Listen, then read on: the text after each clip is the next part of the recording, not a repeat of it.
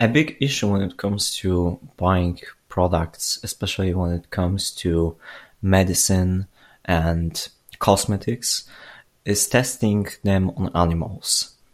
Testing on animals is widely popular and sometimes, unfortunately, necessary. Even though I'm a vegan, sometimes I accept products tested on animals.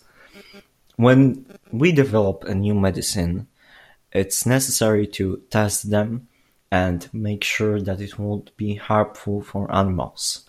Sometimes using animals helps us to develop new medicine and help people to get out of illness, to develop new creations that might help us cure some diseases. But in most cases, testing on animals is just useless and it's very cruel.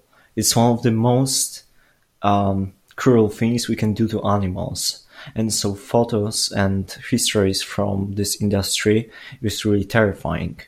One example is testing cigarettes on dogs, where dogs were intoxicated with cigarette smoke and then after some time when killed to dissect their lungs. So please make sure that if you're buying some cosmetics on not imported products, they are not tested on animals.